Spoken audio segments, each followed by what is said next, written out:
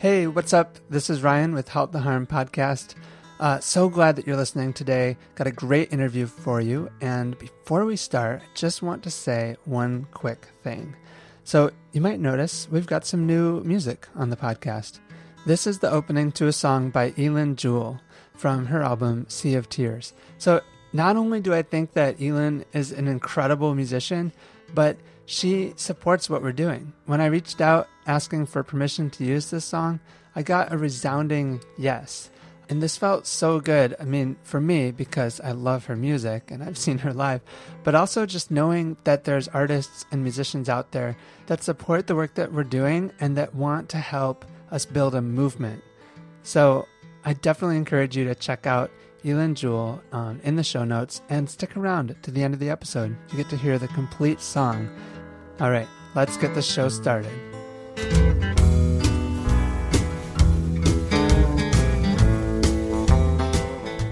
I'm joined today by Melinda Tuhus, who's been an environmental activist for decades. For the past 5 years has been focusing on the fight to slow climate change, and she's been working with Beyond Extreme Energy, which we'll talk about as well. As a reporter for many years, Melinda's covered climate stories like mountaintop removal in West Virginia and the aftermath of Hurricanes Katrina and Sandy. Melinda, welcome to Halt the Harm podcast. Thanks for having me, Ryan.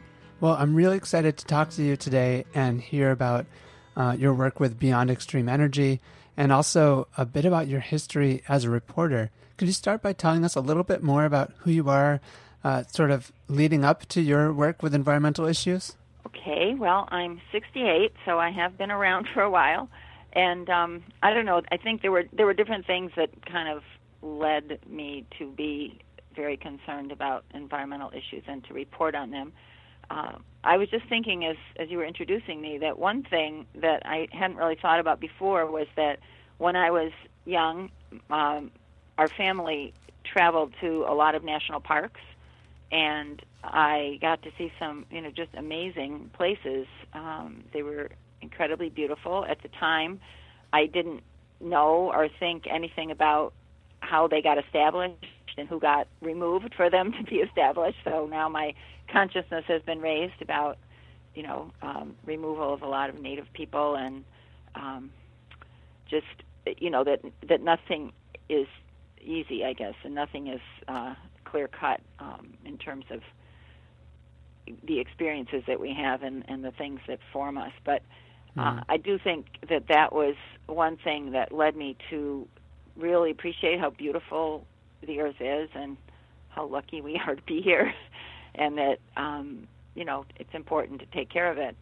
And another thing that I think was important was I grew up in Buffalo, right outside of Buffalo, and that actually was very close to the area around Niagara Falls, Love Canal, which was infamous. And in the 70s,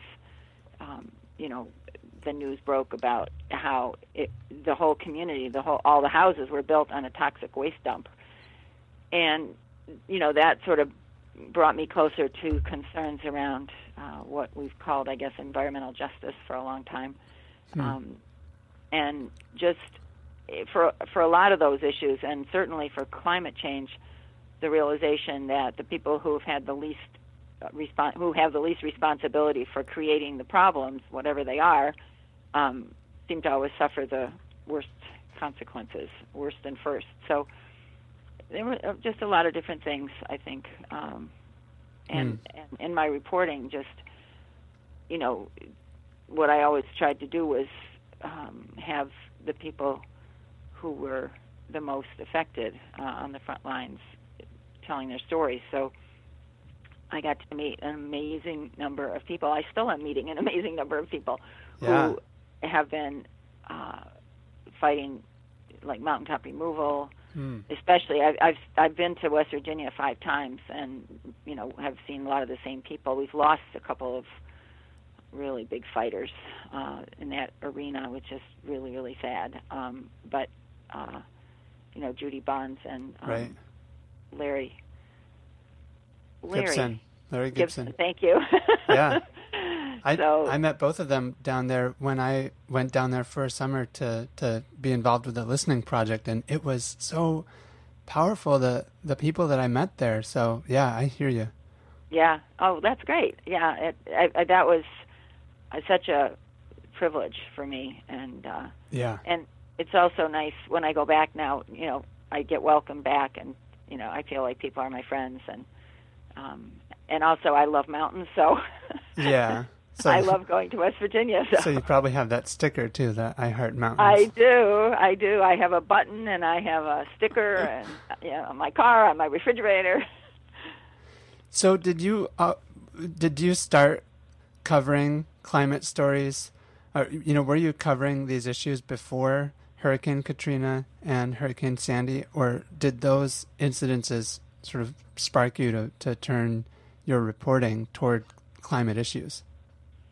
I was doing some things before that. I've been working on a weekly radio show for 20 years, and so every week I produce a 5 to 6 minute interview segment with an introduction, and I've just been drawn to doing that kind of reporting even before that.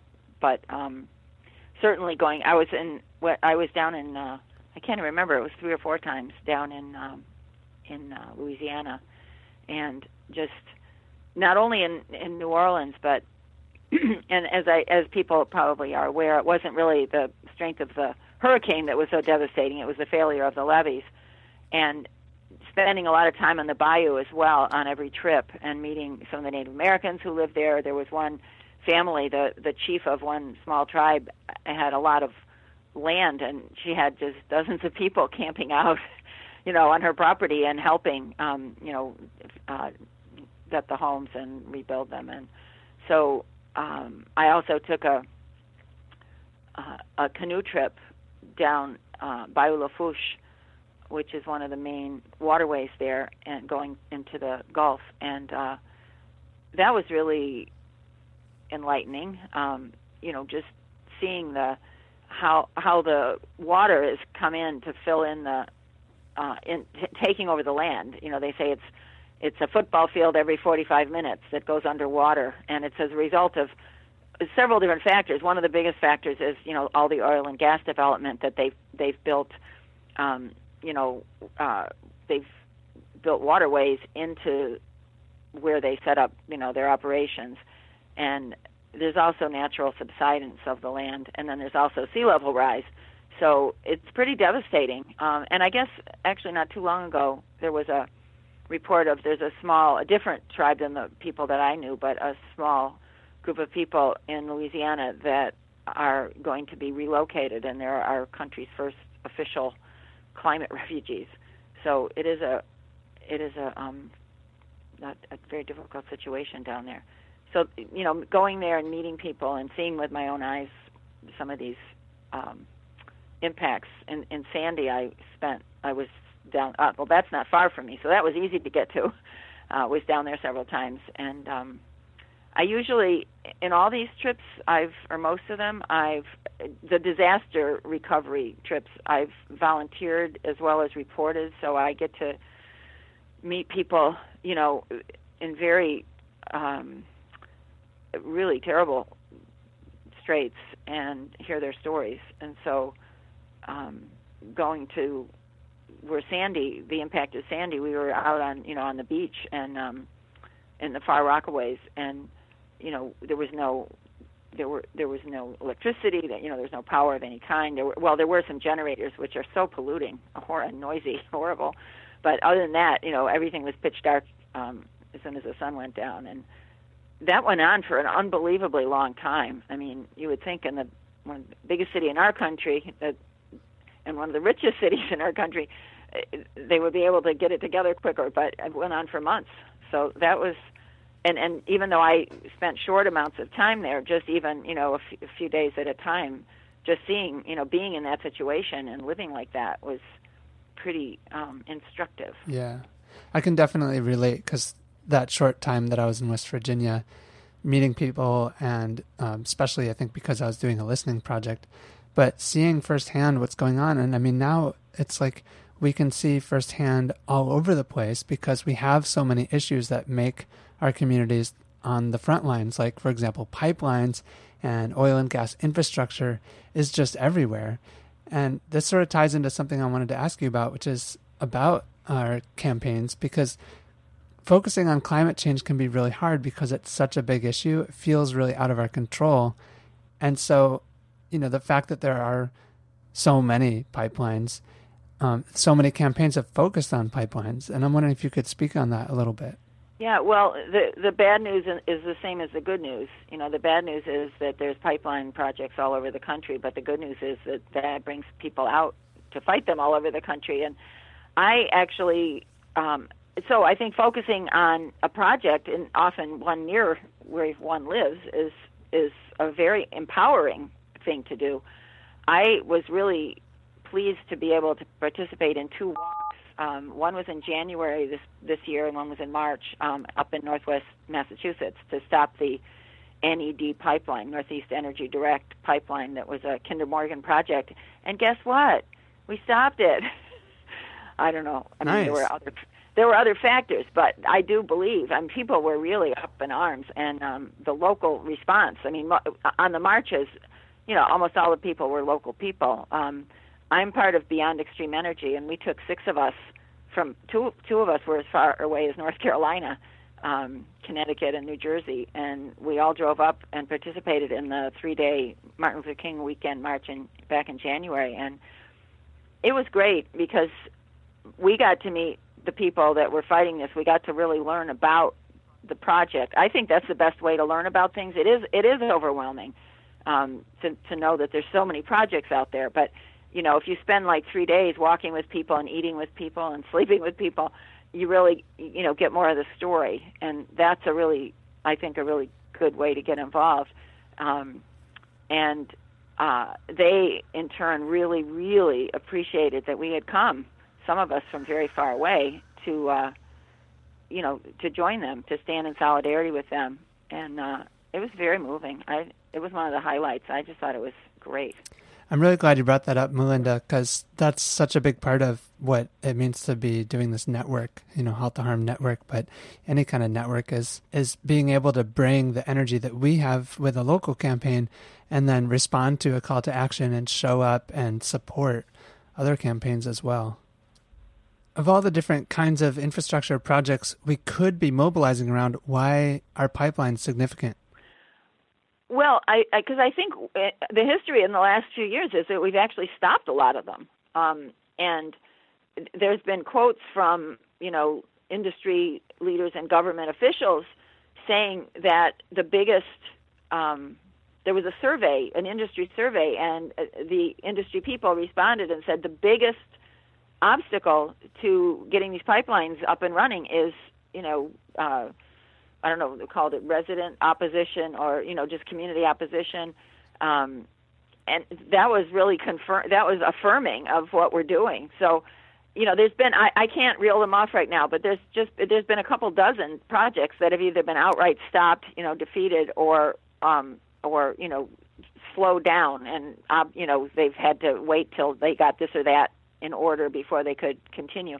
I mean, the downside is that, it's never really over, because they could come back and, come up with a new plan or something. But it makes it more expensive for the companies when they have all these delays.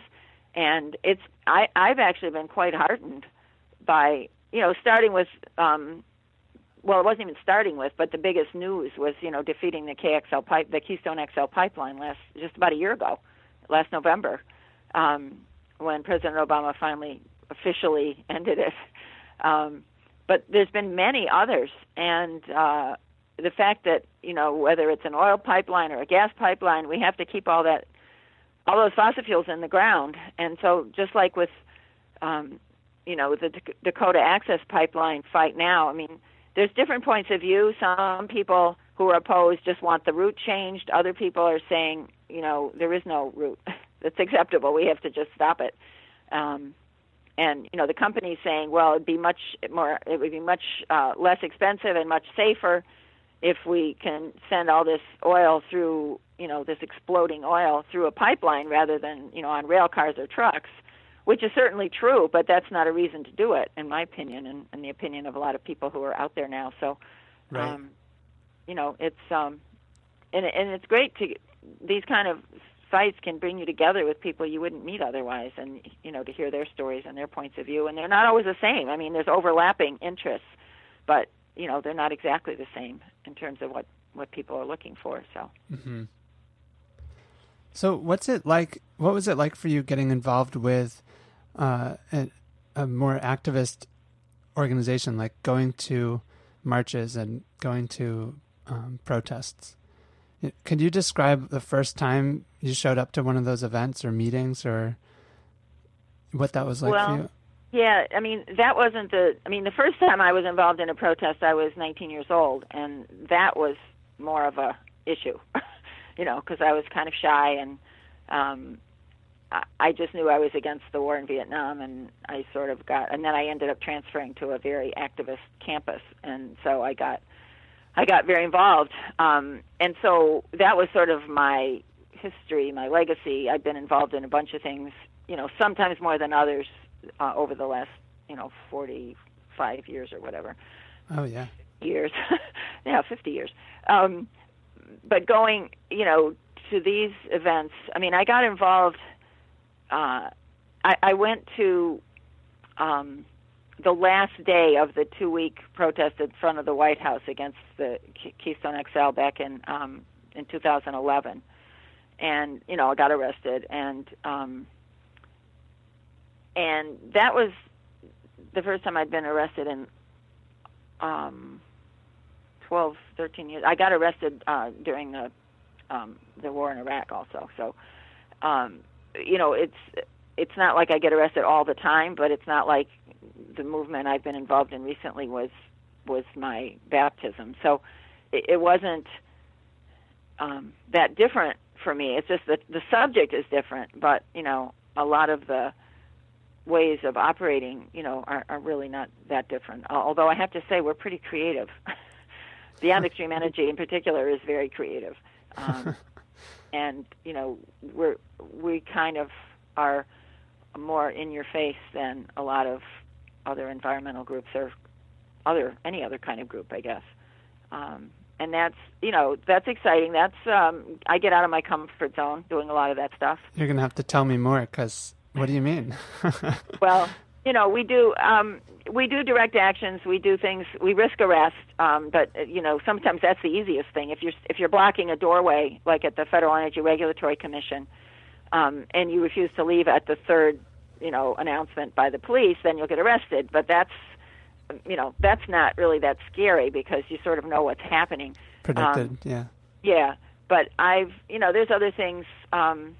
We were bird dogging some of all the commissioners, actually. There's supposed to be 5 commissioners at the Federal Energy Regulatory Commission. Then there were 4, and now there's 3, and they haven't replaced the other 2. But earlier this year, we did things like hand deliver Valentines to the commissioners' homes, asking them to, love the earth and love the people and stop approving all of these, earth killing and people polluting projects.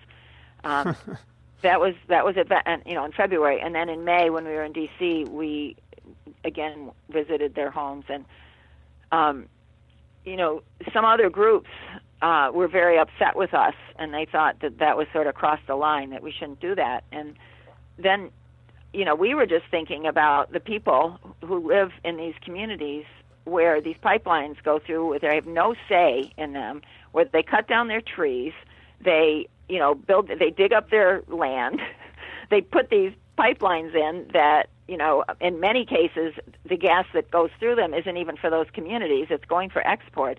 And so we're thinking, hey, relax, we're still completely nonviolent. We, we act out of love. We try to be amusing and lighthearted and still, make some very serious points. So, if people, I just think, we're in a climate emergency, and I don't think we need to worry that much about sticking to the same old, like just having a picket line around a building, or I don't know, signing a petition or whatever.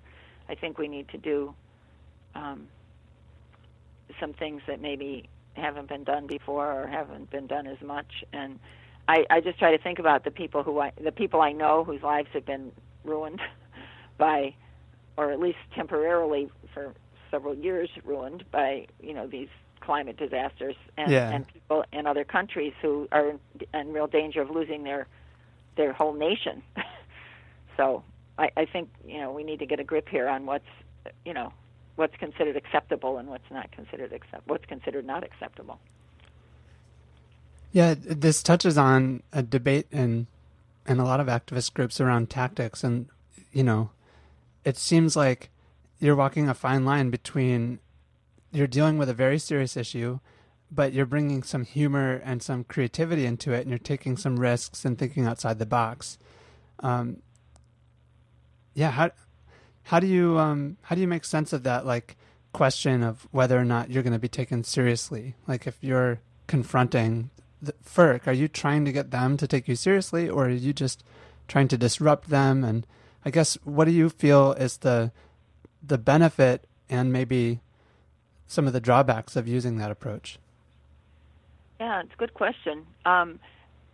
We have done so many different things and taken so many different approaches that, we know that they take us seriously, because a couple of years ago already, the former chair said, we have a situation, referring to us, coming into the meetings, to, when we would disrupt them, and we would get escorted out, and, nobody ever got arrested doing that. We had, there have been arrests mostly outside of the FERC building, like I said, if we don't disperse and we're blocking doors and stuff. But one woman was actually arrested who shouldn't have been, wasn't doing anything wrong, and was inside the building, and she got, it was a bench trial before a judge, and he really scolded the authorities for even arresting her. He really thought it was outrageous. So that was actually a win for us too.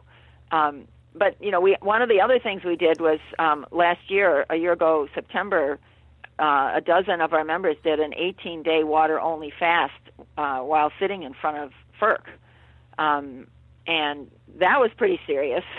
I wasn't one of them. I was doing support for that, but and we had a whole bunch of different handouts, because it went on for 3 weeks, and we got rid of thousands and thousands of these handouts, and a lot of the same people took the different ones, because a lot of the same people were the ones going by every day, but then there were other people too, and it actually coincided with Pope Francis's visit to Washington at the end, and so it was really it's very, very intense, even though I wasn't fasting more than a day. It was just a very intense time, and people were the people who were fasting were kind of putting it all on the line, and we actually, one of the fasters had a 10-minute conversation with the current chair as he was going out to lunch. So and he said something like, I appreciate your commitment. I appreciate that you're taking this very seriously. I just don't agree with you, and didn't change his heart yet, but we do have people who have gone by who have told us that they support us and that they agree with us, and so for all the years that I've been involved in different kind of movements, you always hear, you feel like you're not making any progress, and then one day everything shifts. So the idea of, being out there, being public. I got involved, way, way before the internet age. So I still, believe that it's really important. I think you can do cool stuff on social media, but I think, you have to combine that with really being out in the street. Mm-hmm. So, and, it's really, there's a lot of slogging, there's a lot of sacrifices. There's just the time you're doing that you're not doing other things you could be doing. But I also think it's really empowering, really uplifting. I was just reading something. I knew this already, but people who have a goal bigger than just their own entertainment or enjoyment or their own individual survival are usually much happier people. And, I think that's true for me. So if someone wanted to get involved with Beyond Extreme Energy, where would they go and what would be the first step for them? Well, they could go to our website. It's just beyondextremeenergy.org. We're also on Facebook, Beyond Extreme Energy.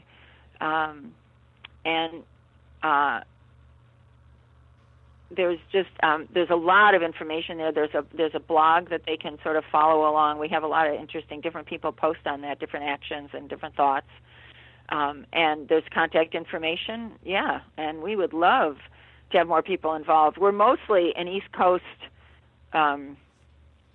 group. I mean, living in states, well, not necessarily on the coast, but living in states that are along the eastern seaboard. Although we do have a few people from elsewhere, and for 2 years, all of our main actions were in D.C. at FERC, but we're kind of branching out, and all of us, actually, many of us have been very involved in organizing and participating in actions, no DAPL actions against the Dakota Access Pipeline in towns where we live, like New York, D.C., Philadelphia, New Haven, Hartford, a lot of other places.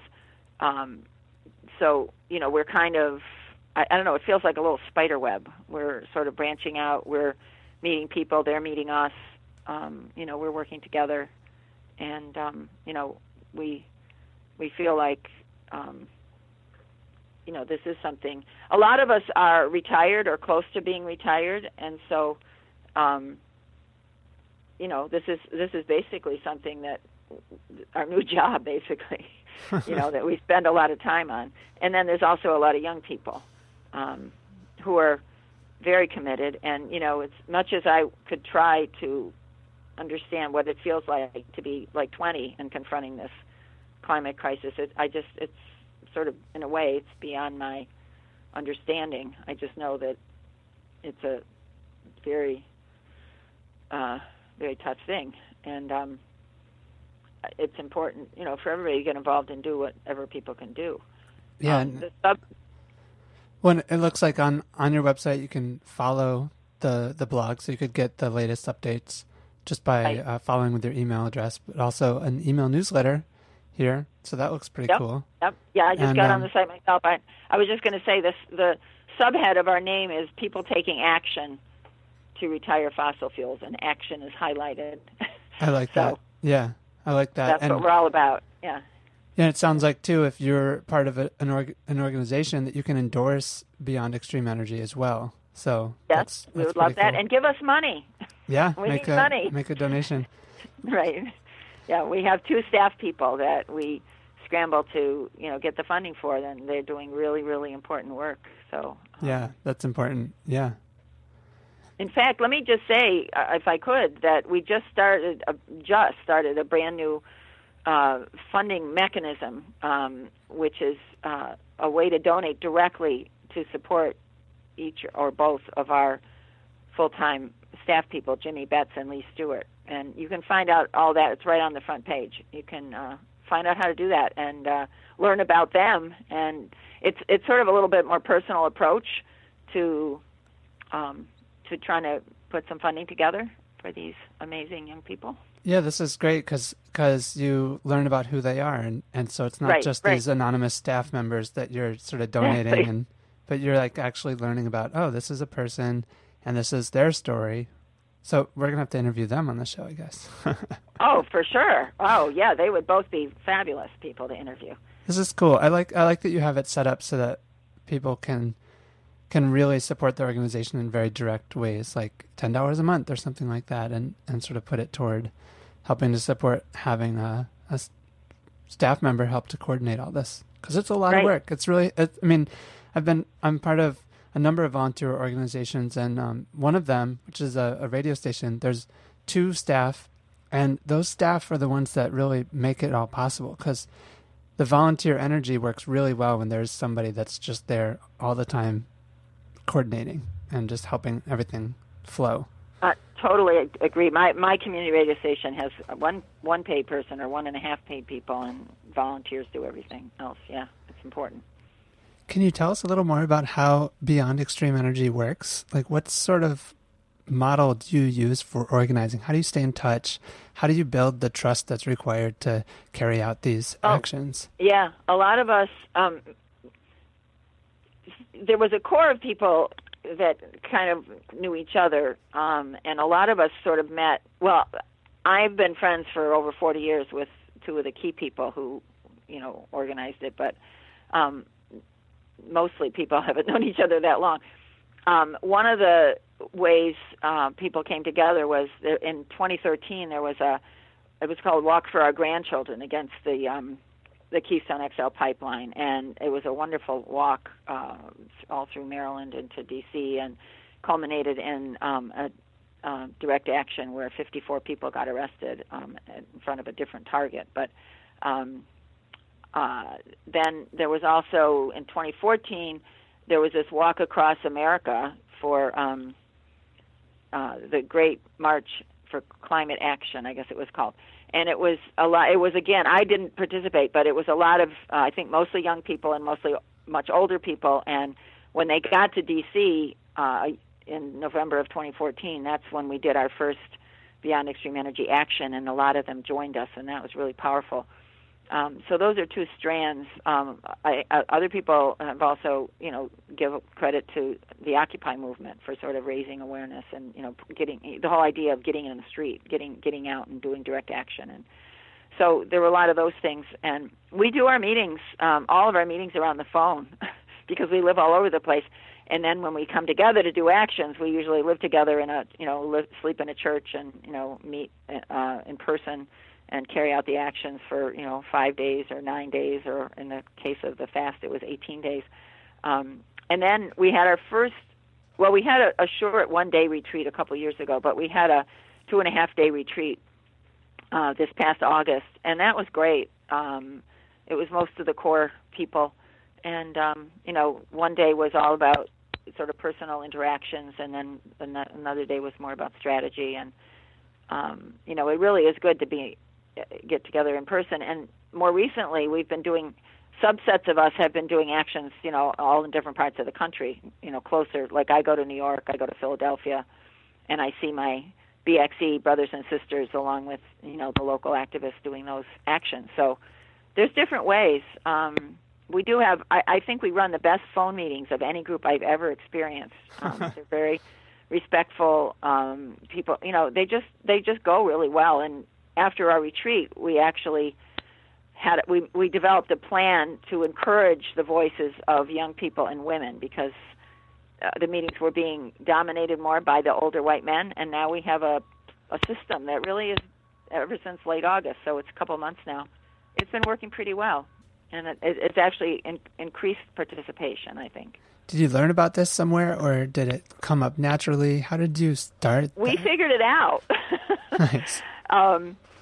We had a really great facilitator for the first day, the interpersonal day, and she was giving us different kinds of feedback. And then the next morning, she said, "I'm going to step out of my facilitator role and just observe, and I won't say anything unless I feel there's a real urgency to break in." And so we just talked about it among ourselves, and we figured out a system. So it worked really well. Awesome. Well, thanks so much for sharing with us a little bit about how you work, too. I think it's so great to hear examples of groups that aren't just in urgency mode. I mean, because you get so much done. And so you're showing us that by taking that time to have a retreat and to look at your group dynamics and to figure out ways to bring out more participation, that's not actually wasting time. It's actually increasing the capacity of your organization. I think that's a really good lesson for all of us, and myself included, to reflect on. So thank you. So is there anything else you'd like to share as we wrap up this conversation today? No, I think it's been a good conversation. I appreciate your questions, and, it always helps me clarify my thoughts when I have these kind of conversations. So thanks a lot for having me. I appreciate it. Absolutely, Melinda. It was great talking to you. Have a great day. Okay, yeah. Thanks a lot, Ryan. Take care. Okay. See you later. Bye.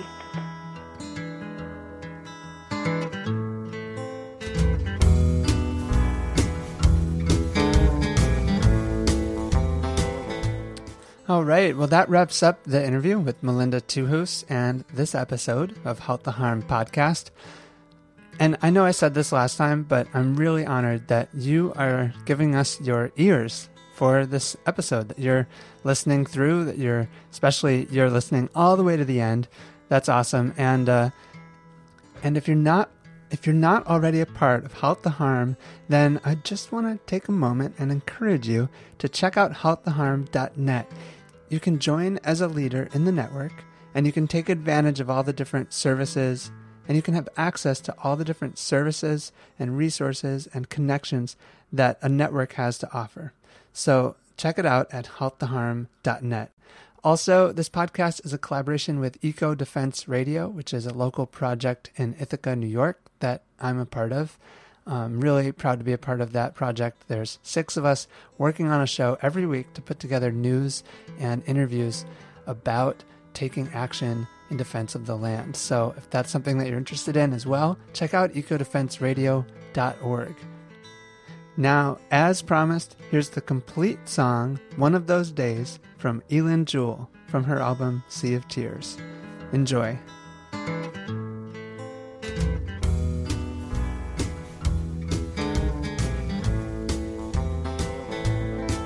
Well, something's in the air, burning hot and sweet. There's a man over there, sitting in the street. I'm over here with a rusted 44, sitting on the steps of your back door. It's one of those days where the only thing that moves is the laundry on the line and a dusty dog that bites just to kill the time. If you should find you rolled into this town, honey, do yourself a favor and roll straight back out. It's one of those towns.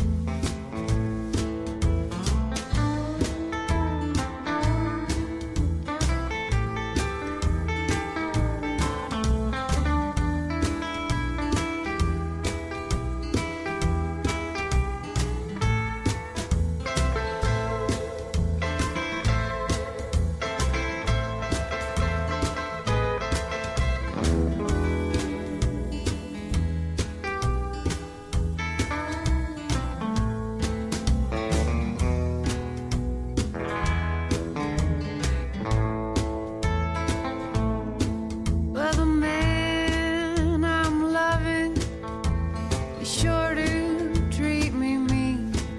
He's the meanest man I most